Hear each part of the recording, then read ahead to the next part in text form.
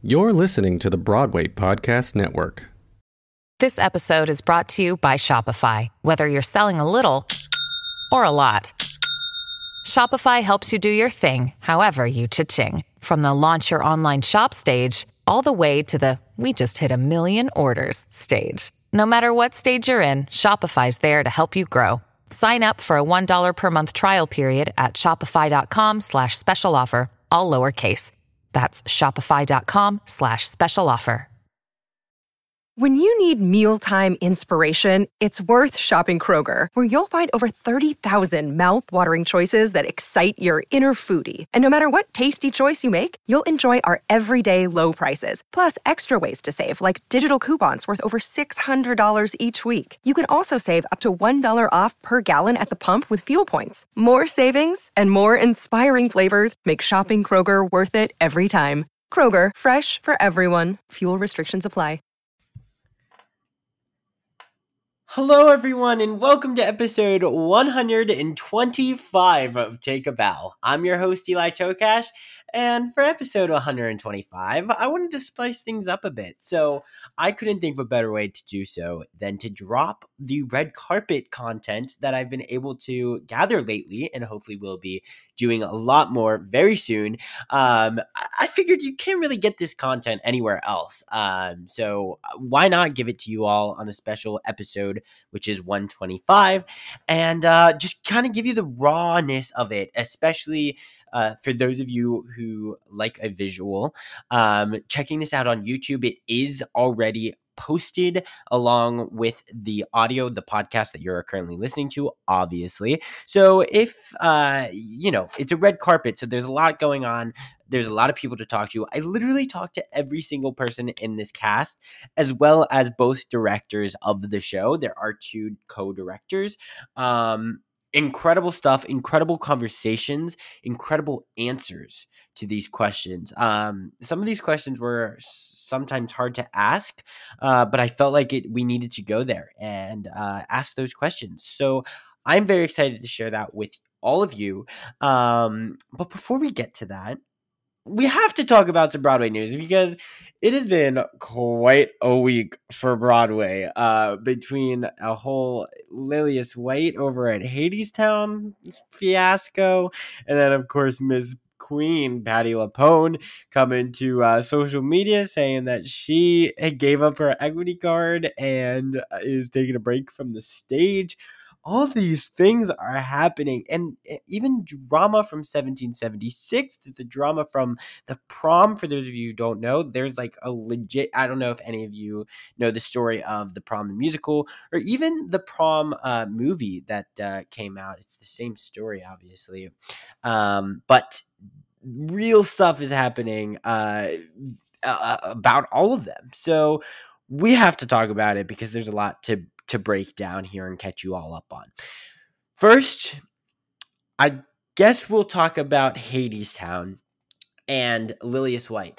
So this past week, an audience member was in the audience and was obviously hard of hearing.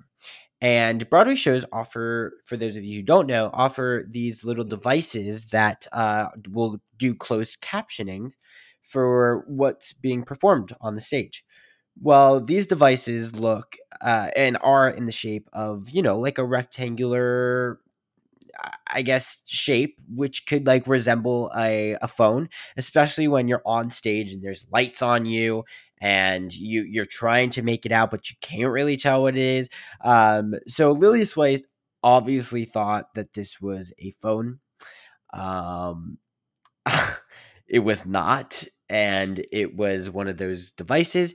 Because she thought it was a phone, she called the audience member out saying, "I need you to put the phone away." She made a few remarks at her, pointed at the audience member a few times and all the things. So it was quite an uproar that came out of it. Because a couple of the audience members, I don't know if the person themselves came out and like confronted them on social media or anything, but there were people in the audience that took to social media about it, and now it's kind of created a movement to teach people, especially the performers, that is, what is happening on Broadway and what is accessible to audience members, because Broadway does try to make it accessible for all audience members, but maybe they don't give the performers the proper education on what is being offered and what is currently out there that could be seen during a performance. So that was something really interesting that I saw, and it's now created a little movement on Broadway, which is great. Unfortunately, something bad had to happen for a result in like better education on the accessibility that Broadway offers. But nonetheless, that happened, and that was a whole thing this past week with Lillias White and Hadestown. So then, following that, it came out. I noticed on social media from friends who were seeing the show, the next two shows, Lillias White was not in the show. And I'm not gonna like come out here and say that was like a suspension or whatever. Maybe it was her, just she had maybe that scheduled, or she had to take a break because she just felt so bad and she was mentally not in the right place. I don't know what was going on, but I can't help but think that those two were connected in some type of way. But either way, thought it was interesting. Thought you all may be I don't know, find that interesting or something. So I wanted to share it with you all.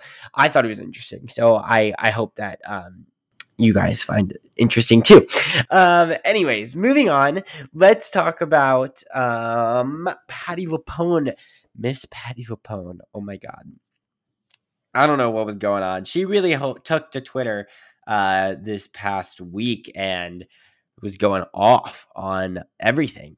Just the whole community here on Broadway and like the pressure that it has performing, and that she just needs to take a break. She's giving up her equity card because she's not happy with what's going on and how everything's being handled, and how like a rant. I mean, she was just going crazy, and she was saying that she needs to take a break from the stage.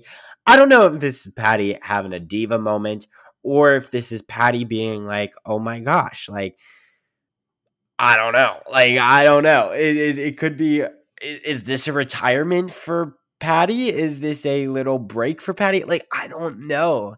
And everyone's been having, it's just been blowing up on social media. Everybody's talking about it.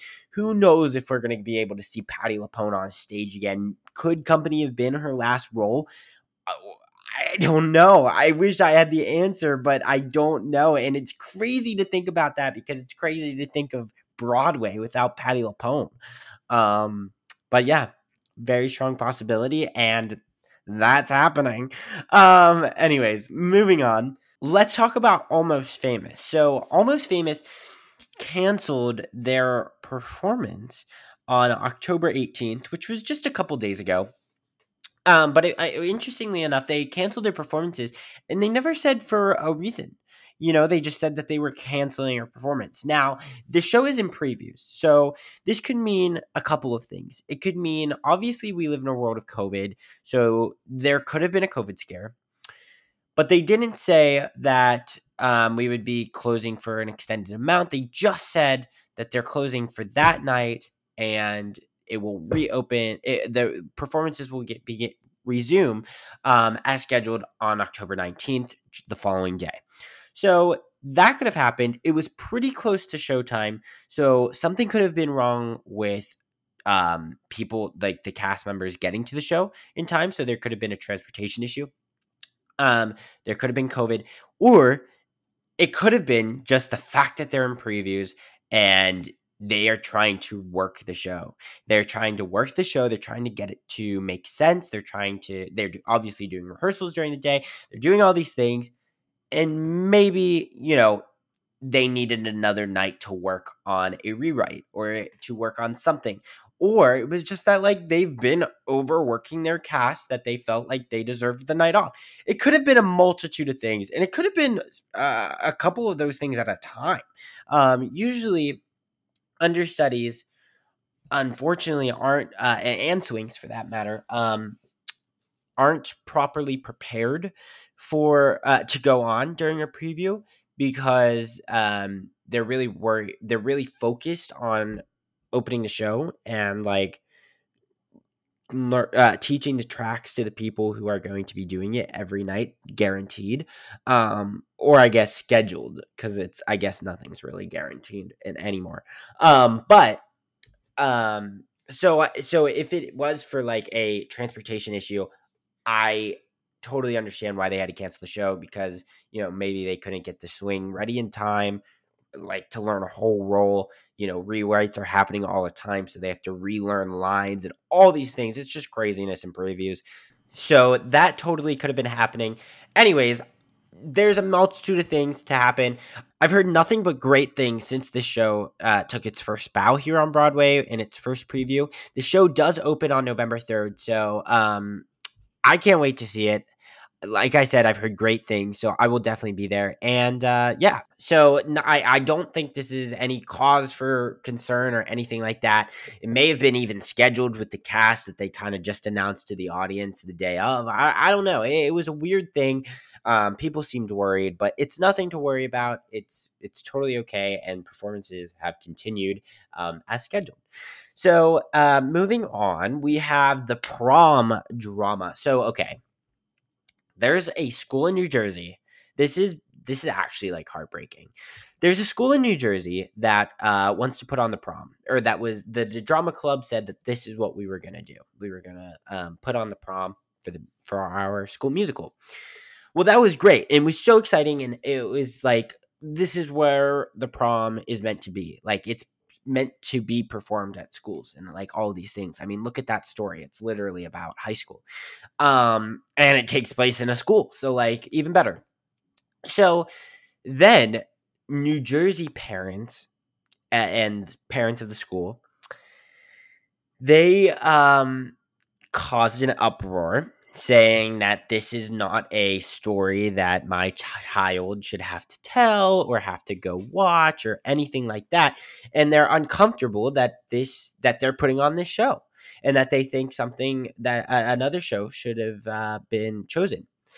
Well, the principal of the school and like the board and everything got together, and they were like, "Oh, well, should we do this? How should we handle the situation?" And come to find out, the principal of the school and I guess like the board, whoever was involved in making the decision, did accept this show to be performed, which is so exciting, because this is literally the message of the show, of like how you can't go to a school dance with a girl can't go to a school dance with a girl because it wasn't what was in the community or whatever like that. It's not it takes place in Texas. So like, no offense to you Texans and you friends and family in Texas, but it's not as accepted, or it's not as an accepting of a place for the LGBTQIA plus community like it is here in New York or somewhere else. So it's interesting, like that's what like the parents caused an uproar in the show and blah blah blah, and now this is what happened.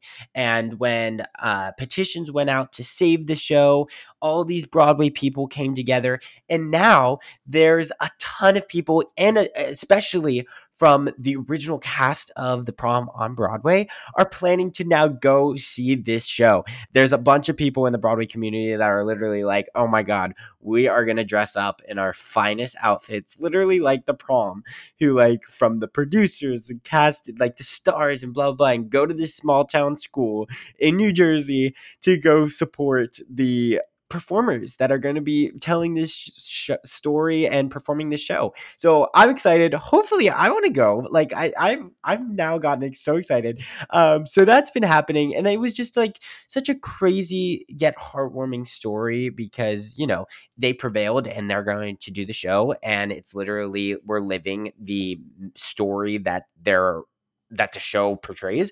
So I thought it was absolutely necessary to share.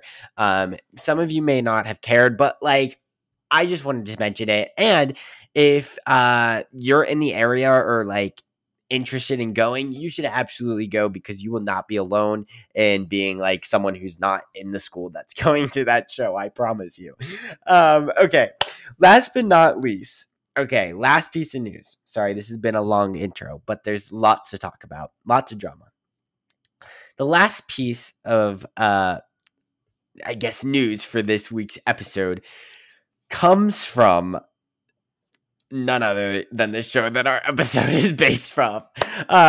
So this 1776 has had a lot of drama off stage lately. There's been a lot of drama between a particular performer who I did get to interview, and you will be able to listen to some of her answers that she gave, or you'll be able to watch on YouTube. Sarah Porkalab, I believe that's how you pronounce her name. I apologize if I pronounce it incorrectly. She is making her Broadway debut for the show.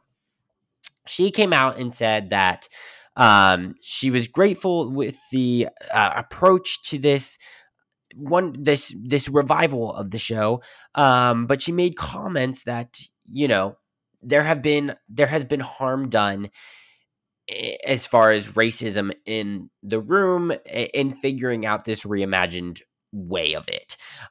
She was saying that oftentimes it doesn't feel like she's excited to go to work. It feels like she has to really go in and if she feels like she's doing a job. She doesn't feel like she's fulfilled telling the story, is basically what it said. And she said that, you know, because of the diversity and how it was being told and everything, some of the decisions were like cringy, she said, because they were trying so hard type thing. So it was really interesting, how she kind of presented it. And she later apologized for what she said and how she said it. I didn't necessarily take the comments back, but she felt remorse for saying that and felt like, you know, some of it was blown out of proportion a little bit. But nonetheless, she did say, you know, that it was like fake woke. She was saying it was cringy. She was saying all these things, and she was saying that she felt like she had to do the show because it was going to bring her to Broadway and it was going to get her more followers and all these things. And it was just really, really odd, how she presented it and the thoughts that she said, and then to really kind of apologize for it and kind of try to take them back. It wasn't a good look for the show. It wasn't a good look for Sarah herself. It wasn't a good look for the creative team or anything. Like, it was rough. But it seems like everyone. I don't know. I don't know. I don't want to comment on what I'm assuming, because I'm an outsider to the situation. Jeffrey L. Page did take to Facebook and say, like, he had some words to say. They weren't. They were unpleasant. They were, you could say, hurtful. But he spoke his mind, and he felt he was offended, and he was trying to stick up for himself.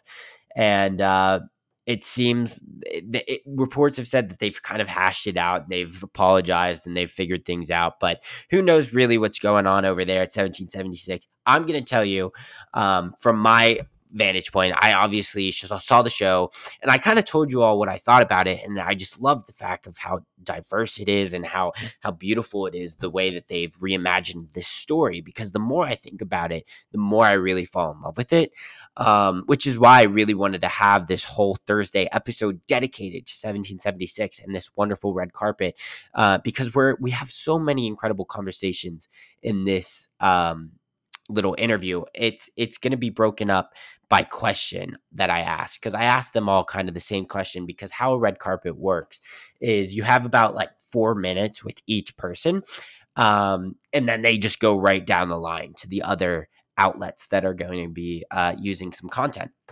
So I didn't have a lot of time. Obviously, the people I knew, I could be a little more candid with, I guess you could say. But it was a great time, and you'll see how it works. But the reason why I wanted to put this out there is because you really, like I said, you can't get this content anywhere else. I mean, for you all to get an inside scoop of what it's like to be on a red carpet and how that works, and what kind of happens and who you get to talk to and how it all happens, you'll really be able to see how it works if you watch the YouTube video. It's fun. It's a good time. And we talk to all the people and we have a great time. So look out for that.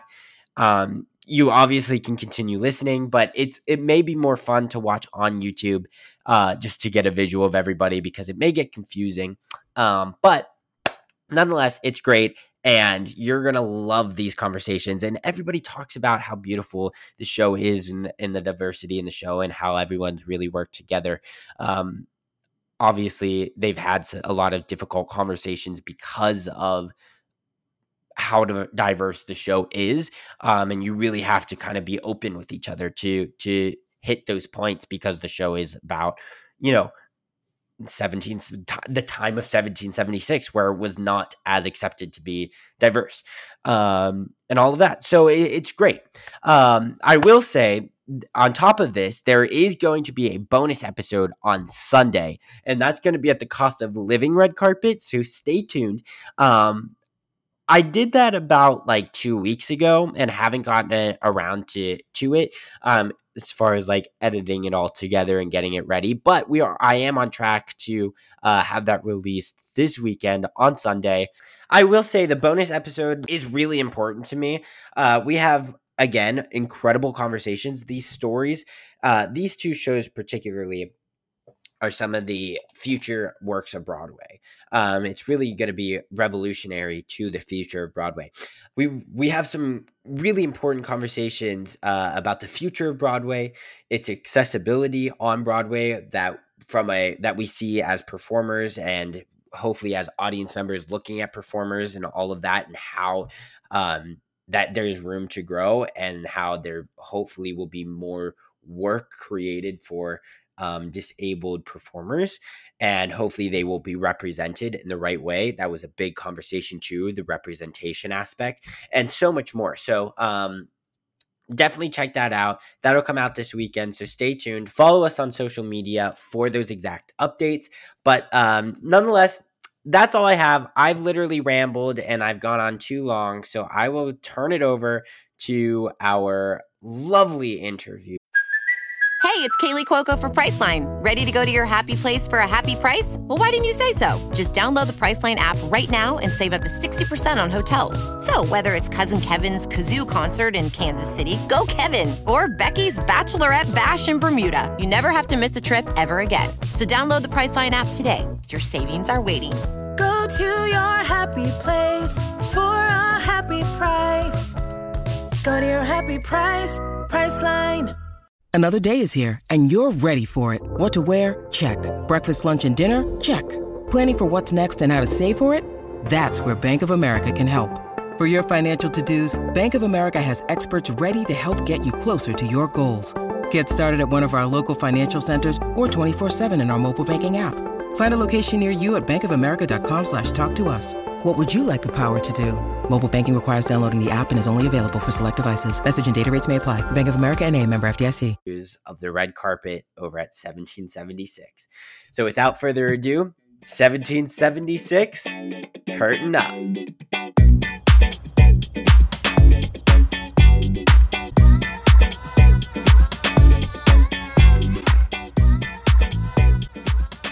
Hi, I'm Crystal Lucas Perry, and I take on John Adams. Hi, I'm Shauna Hammock, and I play Richard Henry Lee of Virginia. I'm Gisela Adisa, and I play Robert Livingston. I'm Carolee Carmelo. I play John Dickinson. My name is Mehri Eslamenia. I play Charles Thompson, the Congressional Secretary. Joanna Glushak, and I play Stephen Hopkins, the old drunk.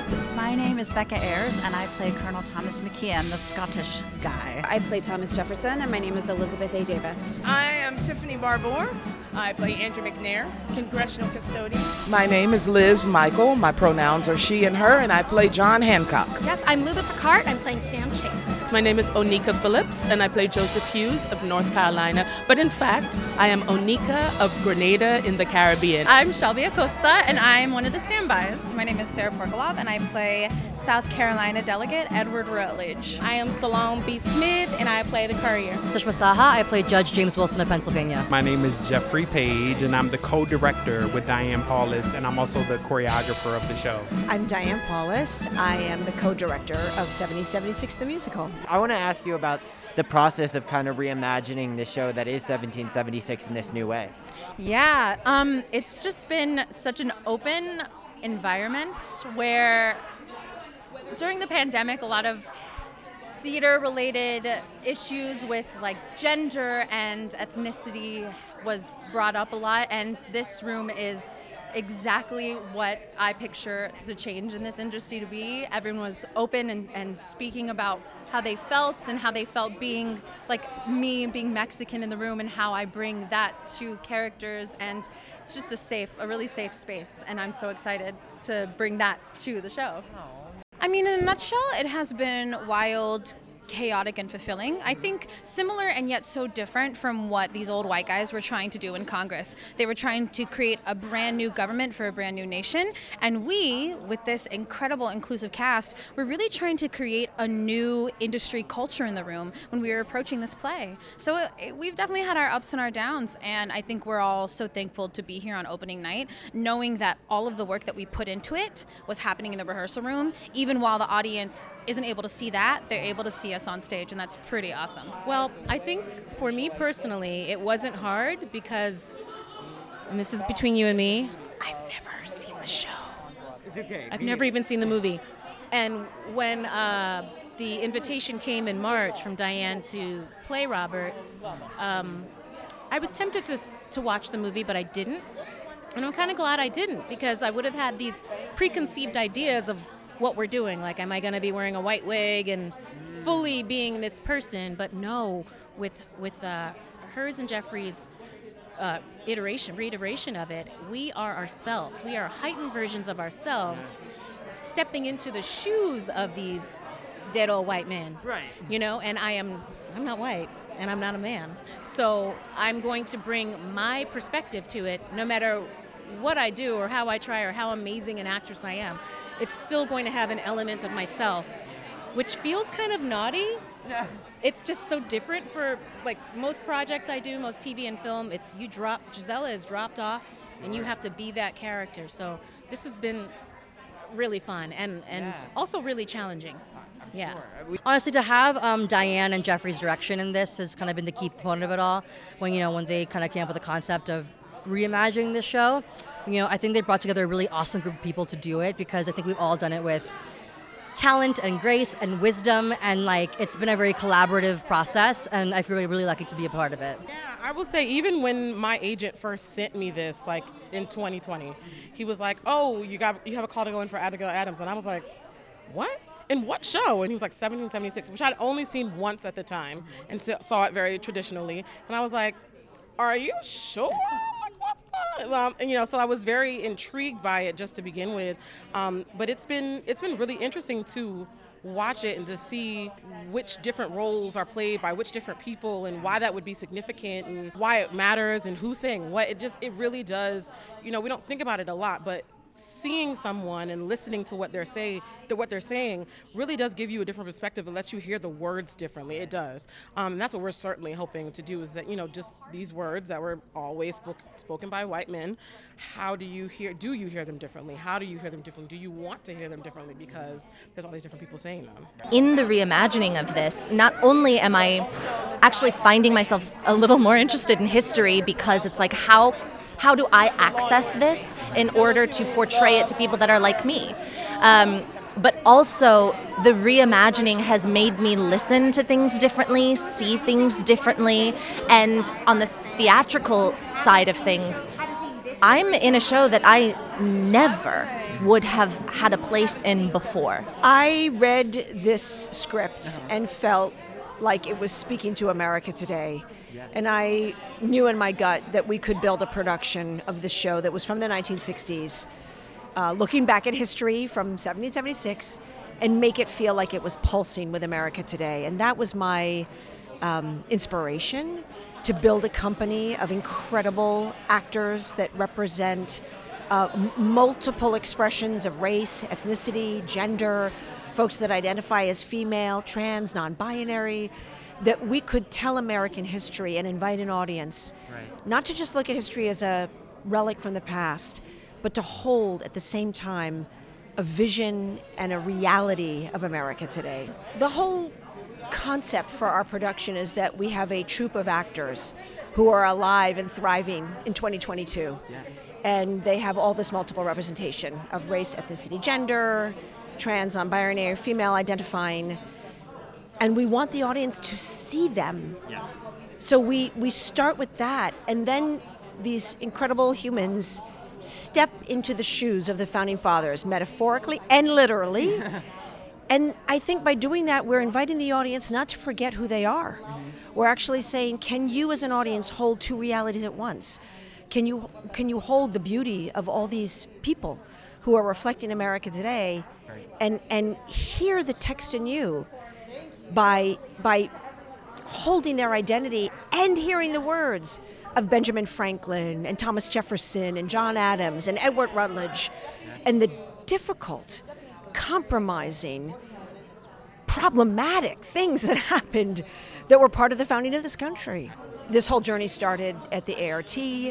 That was our artistic home where we could create this production. We played it for 10 weeks in front of packed houses, and we learned about the show. And then this opportunity to bring it to New York and go back into rehearsal and refine it and deepen it has been a total joy and super rewarding for the show. With every show that I've created at ART, the journey to Broadway is exciting because it just gives you a chance to make the work better, to make it deeper, and to give the cast a chance to keep doing the show and introduce it to more and more audiences. So it's been an incredible ride. We were really lucky because the estates of Sherman Edwards and Peter Stone were super supportive of this production. And one thing I'm really proud of is we wrote to Mary Stone, that's Peter Stone's widow, and asked if we could insert some of Abigail Adams' most famous words, which are, remember the ladies, all men would be tyrants if they could, you know. If you do not give us voice and representation, we will foment a rebellion. That was said by Abigail Adams in March of 1776. Peter Stone had taken Abigail and John's correspondence from their historical letters and put it in the play.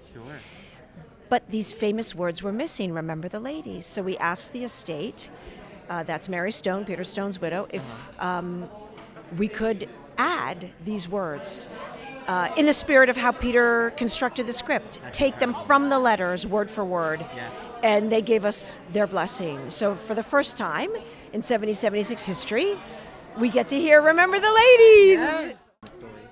It's been scary. It's been scary. It's been a lot of fun. It's been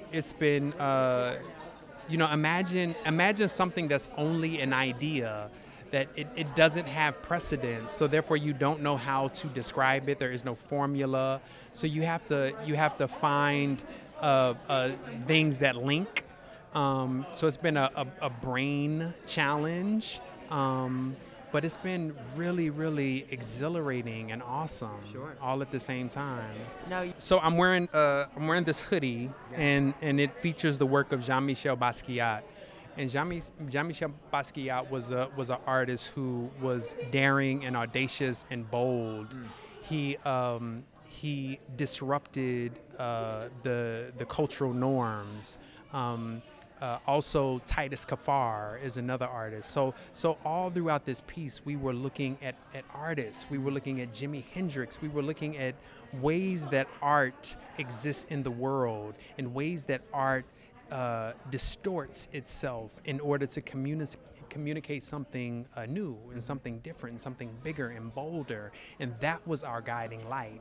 People like Jean-Michel Basquiat, people like Jimi Hendrix, people like Titus Kaphar, that was our guiding light. If you could change anything in the Constitution and Declaration of Independence, what would it be and why? I mean, that's a loaded question. Well, it's tough, right? Because I never want to actually create any suffering to anyone. But I have to say that at this point, I don't actually want to change anything. That's crazy to say, right? But in the sense of, one, I know that I wouldn't be standing on this stage, and it wouldn't carry the weight of what happened. Obviously, if there was a way to include, enslaved persons as people, there's that. But I know that there is a lesson that is to be learned. And as we know, history repeats itself. Yep. So if it wasn't going to happen then, it was going to happen, at some other time. And one of the things that I'm actually excited to say, especially with myself, is that you can't take away what happened. You can't take away that these artists are doing this show in this time. And sometimes it's that cementing in history that is actually the most important thing to know how we move forward, right? So to change things at this point means that possibly we wouldn't be in this room. So I'm hesitant to mess with things, and I'm only actually looking forward and learning from what history has taught us. Yeah. And that's actually the most important thing, is that if we're not learning from it, then we're going to repeat it. Slavery. I mean, obviously the biggest one.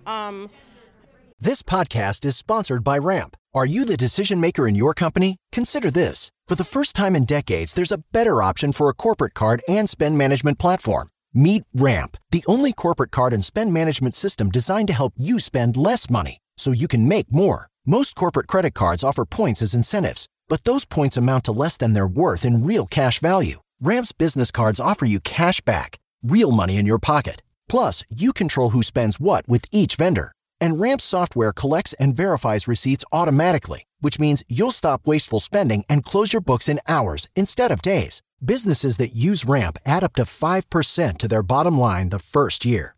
If you're a decision maker, adding Ramp could be one of the best decisions you've ever made. And now get $250 when you join Ramp for free. Just go to ramp.com/easy. Ramp.com/easy. RAMP.com/easy. Cards issued by Sutton Bank and Celtic Bank, members of FDIC. Terms and conditions apply. Hey guys, it is Ryan. I'm not sure if you know this about me, but I'm a bit of a fun fanatic when I can. I like to work, but I like fun too. It's a thing. And now the truth is out there. I can tell you about my favorite place to have fun. Chumba Casino. They have hundreds of social casino style games to choose from with new games released each week. You can play for free anytime, anywhere. And each day brings a new chance to collect daily bonuses. So join me in the fun. Sign up now at ChumbaCasino.com. No purchase necessary. VGW Group. Void where prohibited by law. See terms and conditions. 18+. Protect your dream home with American Family Insurance. And you can weather any storm. You'll also save up to 25% by bundling home, auto, and life. American Family Insurance. Get a quote. Find an agent at amfam.com. Products not available in every state. Discounts may not apply to all coverages on an auto or home policy. Discounts do not apply to life insurance policies. Visit amfam.com to learn how discounts may apply to you. American Family Mutual Insurance Company, SI, and its operating companies, American Family Life Insurance Company, 6000 American Parkway, Madison, Wisconsin. That's a hard question just because the Constitution itself is just so fine. It's such a singular thing that there's so many things that much bigger than the Constitution that I would have wanted to change and still want to change. But obviously, just anything eradicating slavery and the taking of this land from people who, basically got eradicated, those are the things that I would have wanted to change in the first place. And for that to have never happened. Absolutely. So.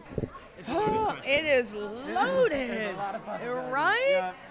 Yeah, I mean, I think that this.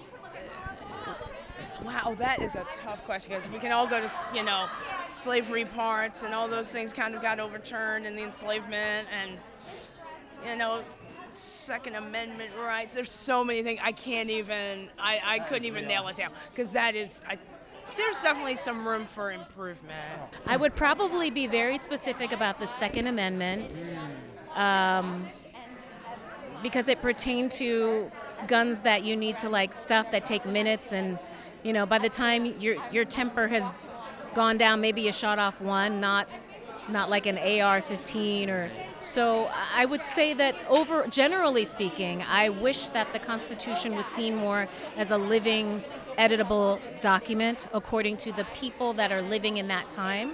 And as the people change and the zeitgeist change and the needs change, so does that document, but still with the essence of the original, which is life, liberty, and the pursuit of happiness. I mean, it's just this basic equality for all. Yeah. I know. How much time you got? No. Well, it's not that. I was thinking, how many Twitter followers do I want to lose? No. If I could change anything about the Constitution, I wish there was a clause in it that described it as a living document, and that the realization that interpretations are normal, and that as the world changes and as communication changes, so many things, the definitions change, and language does that. And we want language to be stagnant, but it just never is, and concepts never are. And so, in order to get into their heads, it's not possible. So I think that if there could be anything in the Constitution, I wish that they had thought forward and said, maybe let's have a convention every 50 years and look at it again. Or maybe there's a way to look at it, because I think that it can grow with us as we grow. We just have to learn to read it correctly. Oh my gosh. All of it. I would probably just including more colors and more genders, and I would say an open mind. I would want people to go in more with an open mind when they were writing it. And that would shape the entire thing into something completely different if that had happened. Oh, I'd change everything. I'd change everything. The reality is our nation is a nation that was founded on white supremacist ideology. Yep. And what that has meant for so many people. And let's be real, white supremacy hurts white people too. So I would just scratch it and start all over again. I would definitely be a bit more detailed about how we're all created equal. I wouldn't just pick one thing. I would just like to remind the government and the people that these are supposed to be living documents, that, with the time, the people change and the people learn new vocabulary for what they need and what we're like and what we know. And so our documents that dictate our government and dictate our system should also change with us, because nothing is supposed to stay the same. That's nature. Nature is change, nature is growth, and so we should also change with that along with the documents. As a person of color in the show, playing or having a scene partner with someone who fought against your rights, what has that process kind of been like for you as a performer? It's been interesting. I will say I lucked out playing Abigail Adams, who was with John Adams. They did not own slaves. And also playing John Witherspoon, who's a reverend, who, I'm sure a man of the, I know a man of the times, but he was a reverend. He also was from New Jersey. He also did not own slaves. So we are thankful for those two things. So I didn't have to tap into myself and be like, this is awful. But being on, it is different in those scenes, those big delegation scenes, when we're talking about what needs to be written, what needs to be added, what needs to be taken out, and thinking that these men really thought that they were doing the best thing at the time. And so, we're talking about economy, we're talking about what's going to keep the country running, what's going to, keep them having money, what we're going to do because we're at war during it. And it is really, it's easier now because we've been doing it for a while. But at the beginning, it was a strange kind of just like out-of-body experience to be like, wow, I am really in a room right now discussing whether or not slavery should happen. Like, that's an insane thing to even think about, that obviously I don't want, but to hear the history of it and to have all the research that we had with our, wonderful dramaturg, Robert Duffley, shout out, to really get in the minds and the backgrounds of these men. It's crazy to think that that they really thought they were doing the correct thing. That's what's nuts, yeah. Yeah, I think ultimately, when I'm in the room as a person, first and foremost, not even so much as an artist, but as a person, I don't want to spend any of my energy worrying about the ghosts of white people past who have tried to invisibilize and erase me. Yeah. So when I'm in the room, I'm there really to empower myself and my fellow castmates and to reimagine what our culture could look like.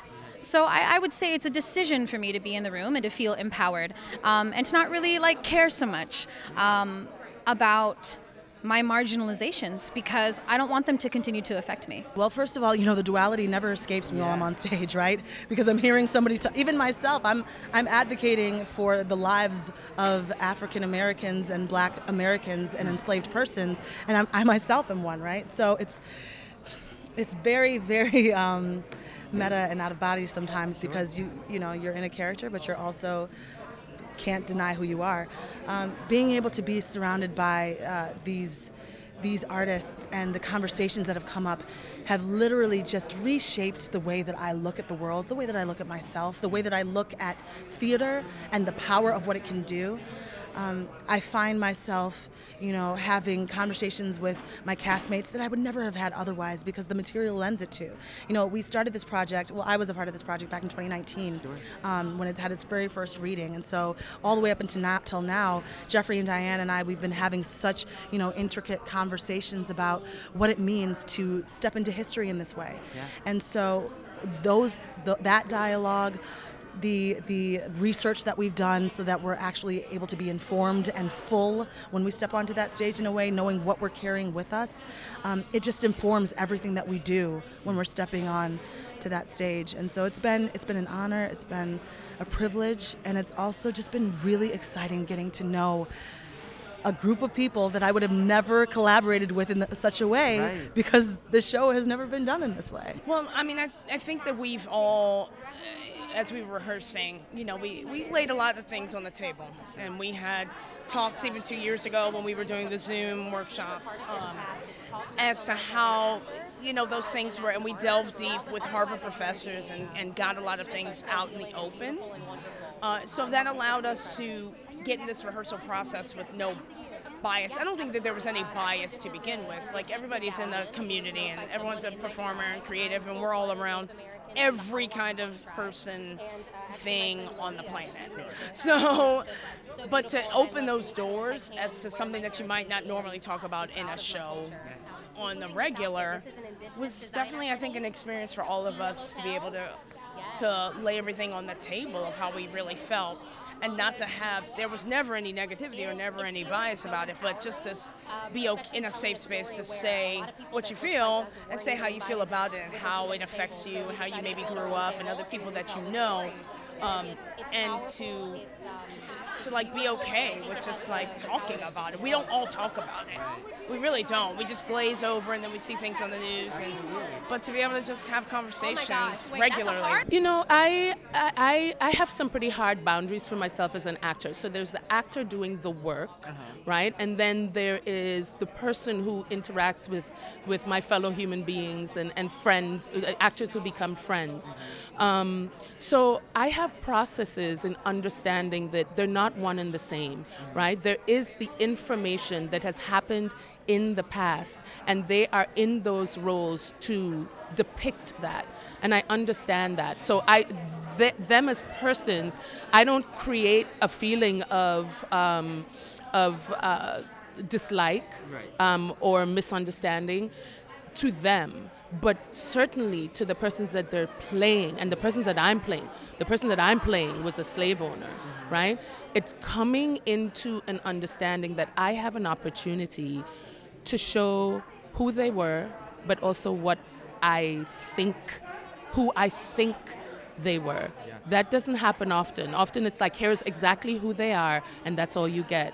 But I get to actually portray what I've learned, the research, the understanding that brilliant men can also engage in depravity, in the owning of human bodies. But my fellow actors are doing exactly what I'm doing it. They're displaying that and showing that and making that clear to the audience. But I don't hold that against them, right? And then off stage, the process is understanding that it is depiction, right?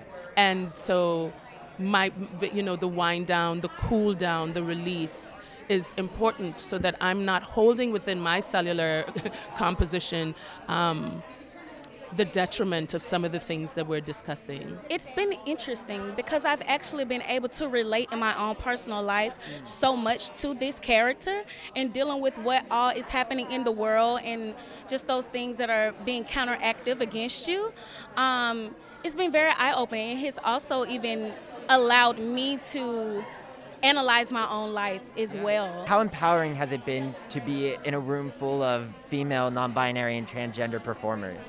I think that there is an element of we're taking for granted how wonderful the room feels. Or I know I have in moments taken for granted how wonderful the room feels. There are a lot of things that are just unspoken. There are a lot of things that you're able to just assume because you know people around you are understanding in kind of a visceral, cellular way. And that is helpful shorthand in a creative process because there's so much to do in a creative process when you're trying to build something this massive and this organic. In some ways, it's like every other process. Yeah. And in some ways, there's a lot of common experiences that we have that we can bring in and have a shorthand to talk about, just like any affinity group would have. So it's been wonderful to be with this multi-generational cast because the number of years of experience in the room and then people just coming into the business, the blend of that has been really, really fascinating. And we also have someone in the cast who's pregnant. Yes. You know, so it's kind of every variation that you can think of, and it is a vibrant, stunning place to be. I wouldn't say it feels any different. However, what I will say is I'm very appreciative of Diane Paulus and Jeffrey Page having this vision and having the guts to be like, we're going to do something different and we're going to include everybody and we're going to actually represent what this Constitution is actually, what the Constitution actually should be. America is a melting pot, and that is what this cast looks like. It looks like a melting pot. It's a really homey room. Also, I'm the youngest in the cast, so for me, I'm just like, whenever I'm not on stage, I am watching my castmates do their work, do their thing, and just like taking it all in, soaking it all in, learning from them. And it's just a privilege. And you know, we're all friends outside of the show too, so we hang out and everyone's just so friendly and so silly and just wonderful. What are you most excited for audiences to see? To see the whole show, to see this diverse, multicultural, non-binary, trans, female-born, however, cast, and to see the message that just comes from it, just from us being up there, saying these words, and also the music and the singing is out of this world, and the orchestrations are now new, and people are on their feet after these songs and numbers that are brilliant. That's what I just think they're going to be completely entertained and blown away. It's very thought-provoking and moved. I'm excited for them to experience this normally all-white men cast and experience it through the lens of different bodies, different genders, different colors, all on stage. And hopefully that leaves them with an open mind and can step into the shoes of all of us and how we feel the Declaration of Independence and see it being told through an important lens. What makes me really excited to the immigrants, to the non-American children, to the brown children that want to be in theater, like there are places. It's happening. You can be in the shows that you never thought that you could be in before.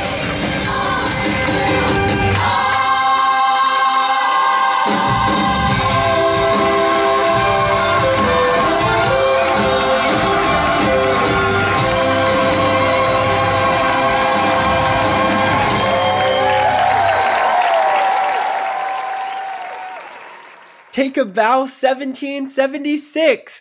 Oh my God. Just a blast talking to all of these wonderful and different performers from different backgrounds, from different stories, just incredible stuff. And I'm so excited that I was able to chat with them. I was so honored to be there. Shout out to Polk & Co.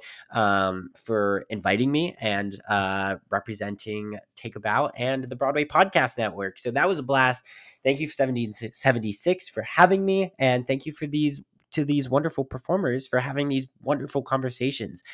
They were so candid and open with me, and I really, really appreciate it. And I hope that you all enjoyed those conversations and enjoyed kind of getting more of an inside scoop of what it's like to be at a red carpet. I love these types of episodes just because you get to hear so many different perspectives about the same thing.